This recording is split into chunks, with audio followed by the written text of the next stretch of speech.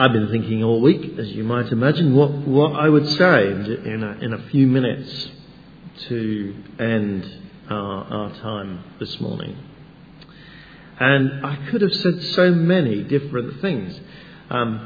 For instance, we could have talked about how God uses all sorts of different people, from eccentrics like Granville Sharp to people with personal experience like Olaudah Equiano, and so on.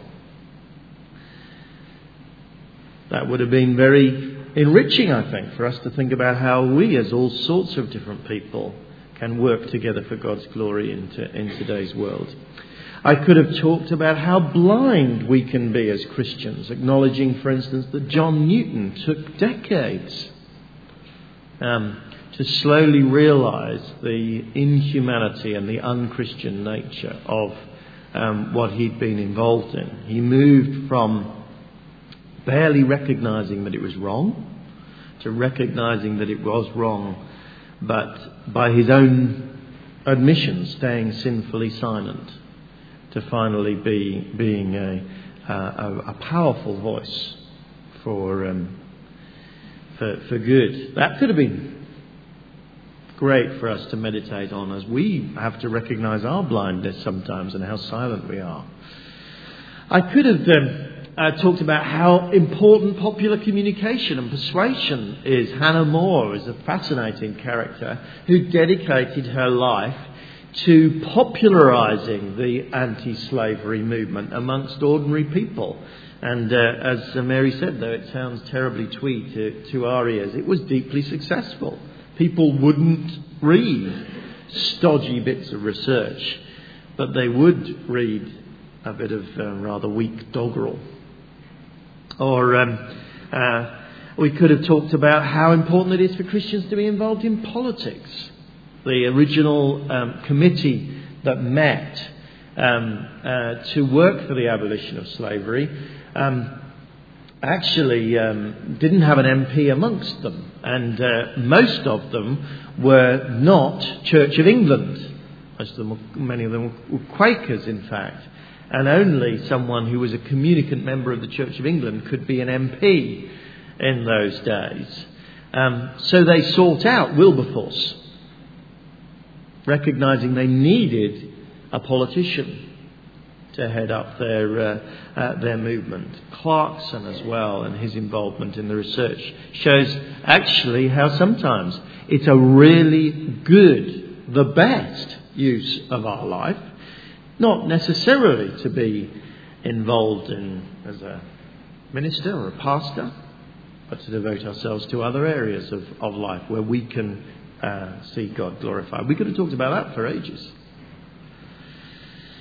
We could have spoken more and thought more about issues of injustice and inequality today, and really asked ourselves deeply, what are we going to do about it? And I hope that we will do that. We've already done that in house groups, and we will continue to do that in our small groups, asking the Lord to show us what we should do today. But actually this morning I changed my mind. I decided this morning that we should look at how the gospel shapes us, or should shape us. How it is that the central liberating truths of the gospel of Jesus Christ really are the core truths that empowered our Christian forebears and should and can empower us. A central theme throughout the Bible, and particularly in the New Testament, is God's love extends to all. If you do a word search in the New Testament alone, you will find that the word all comes up, I counted, 1,243 times. Isn't that extraordinary? As a witness of the actually extraordinary, all-inclusive nature of Christian truth and of God's love. Not all of those alls are about all people. We are called to submit all of our life to God. Christ rules over all of creation.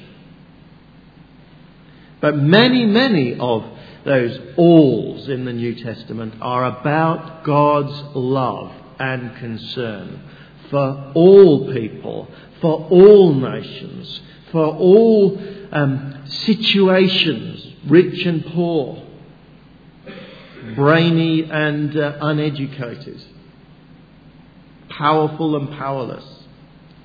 All people are loved by God. And the famous verse, John chapter 3 verse 16, encapsulates that in many ways, and it has rightly become one of the most remembered verses in the whole of the New Testament. God so loved the world. When John's talking about the world there, he's talking about people, and he's particularly, John, talking about people who are running away from God.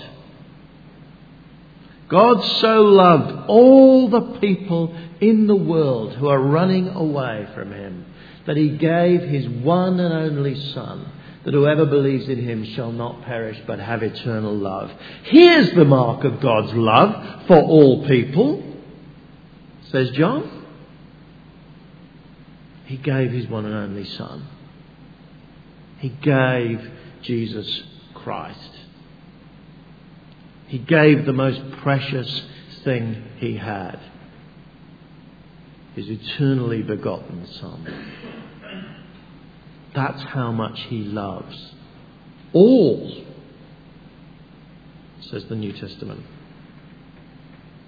And because of that, Christ's death is offered to all. You see, Christ didn't just come to show us a better way to live. He certainly did that. He didn't just come to demonstrate that God loves us in a broad and numinous way.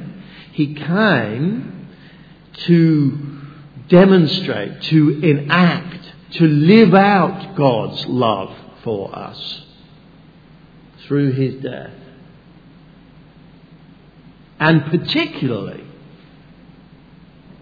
through Christ dying on the cross for our sins, paying the price for our sins, so that God the Son bore in his body the consequences of all our sins, so that we don't need to, so that we can be forgiven by the just God, because God in his justice has made a payment already himself. No further payment is necessary. Christ died for sins once. He only needed to do it once, and that was enough. He paid. For all, says Peter. I think certainly my English idiom, when I see once for all, I read it as once and it's completed. Once and for all. I want to be finished with that once and for all. But actually that's not what Peter means. No. He died in one sense for all kinds of people, for all of those different conditions of humanity. All that we need to do now is to say, please God, forgive me. Please God, I come to you. Do you see that? He died, the righteous for the unrighteous, that's us, to bring you to God. To open the way now for us to come to God with all our sins forgiven. Christ's death is offered to all, everyone. Because, says the New Testament, all have sinned. There is no difference. This righteousness, says Paul in Romans chapter 3, this way to be right with God comes through faith in Jesus Christ to all who believe. See that all again? There is no difference. For all have sinned and fall short of the glory of God, and are justified freely by His grace through the redemption that came by Jesus Christ. Let me unpack that a little bit more. You see? He says there's absolutely no difference between us. There was absolutely no difference between William Wilberforce, born into a wealthy, comfortable family in Hull, and the lowliest of slaves who was about to breathe his last breath unnoticed on a slave ship. And Wilberforce knew that. He, Wilberforce, was in need of God's grace, God's free offer of forgiveness. And he knew that he stood before God on absolutely equal ground with those oppressed slaves. He could not claim he was one iota better. And he knew more than that he couldn't do any more than that oppressed slave about to breathe his last to make himself right with God. All that he could do was have faith in Jesus Christ, trust in Jesus Christ. And he saw that the gospel says that anyone who does that is deeply precious, loved by God, assured of an eternity of joy, whatever their background. You see, if God's love is to all in that way, if Christ's death is offered to all in that way, if actually all of us are exactly on an even playing field, whether the world thinks of us as great or little, then shouldn't we live like that? Shouldn't we consider it to be an absolute horror against the gospel if we behave in any different way from that? If we despise others, if we ignore others, if we don't actually care for people whom God deeply cares for.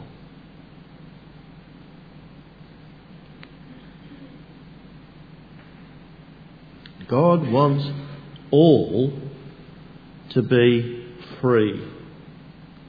Now we need to be very clear as to what the gospel says about the freedom that God offers, because some people think that God's main aim is for us to be free from slavery.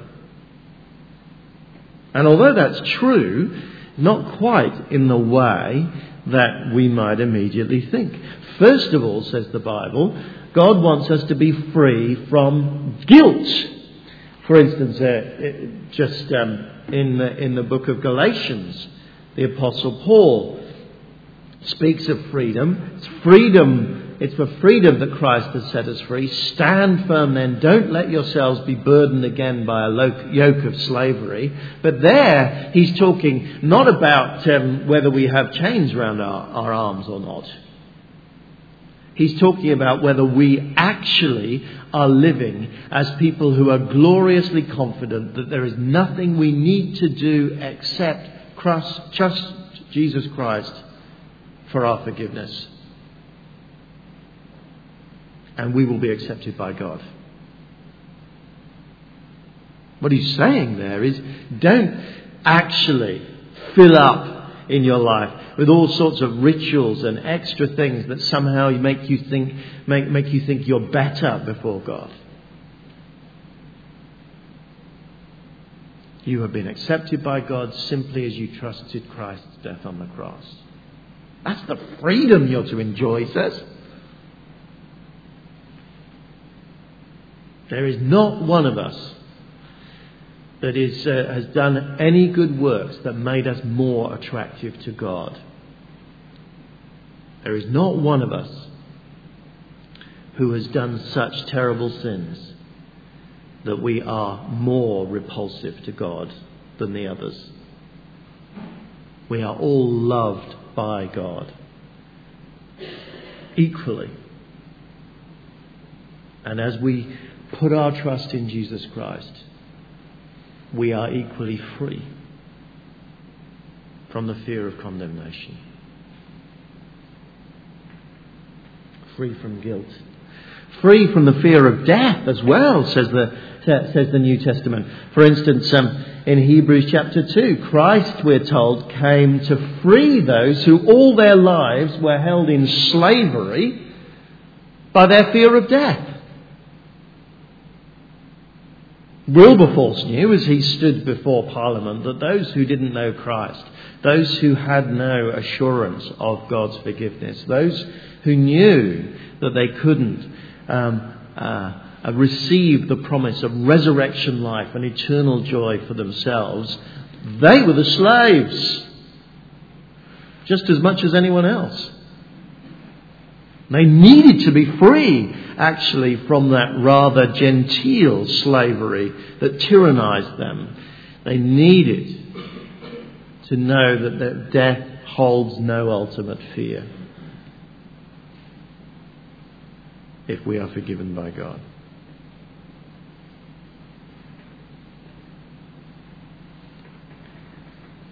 The Bible says as well that living in that way, living as those for whom death is not the great tragedy, but actually the gate into a world of joy and forgiveness, living knowing that there is now no fear of condemnation for us, frees us from all the shackles of this world.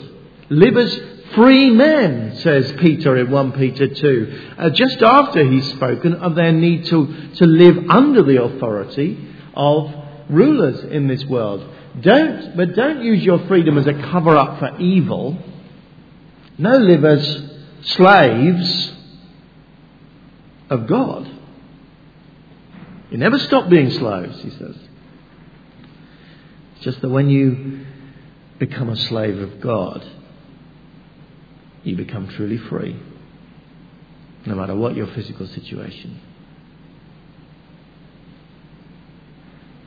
God wants all to be free in those profound ways.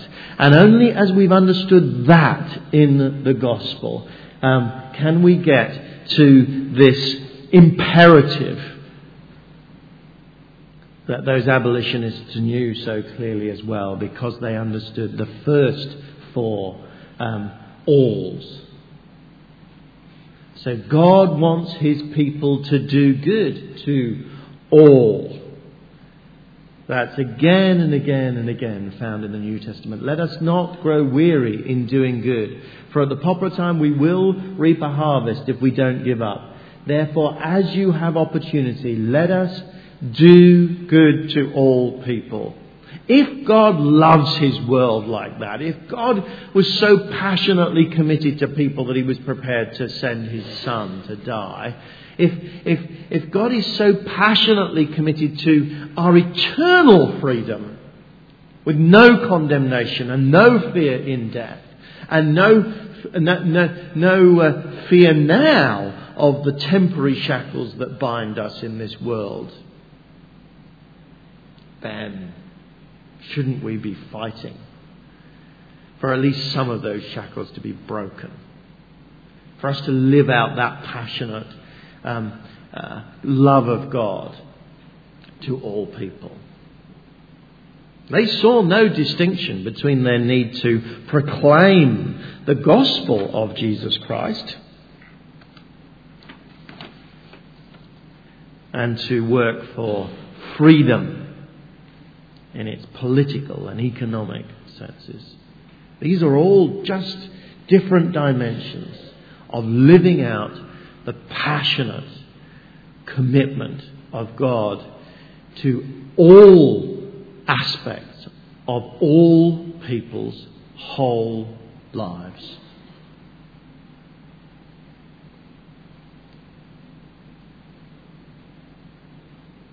And the New Testament uses the word all, you see. It's building an extraordinary picture. A picture that goes far, far beyond the issues of slavery that were fought out in Parliament 200 years ago. A far, far bigger, richer picture about human beings discovering true freedom. True freedom that can begin to be enjoyed now as we are assured as forgiveness, as we find a relationship with the living God, as we live within the confines of this world as free people. True freedom that one day will just burst into glorious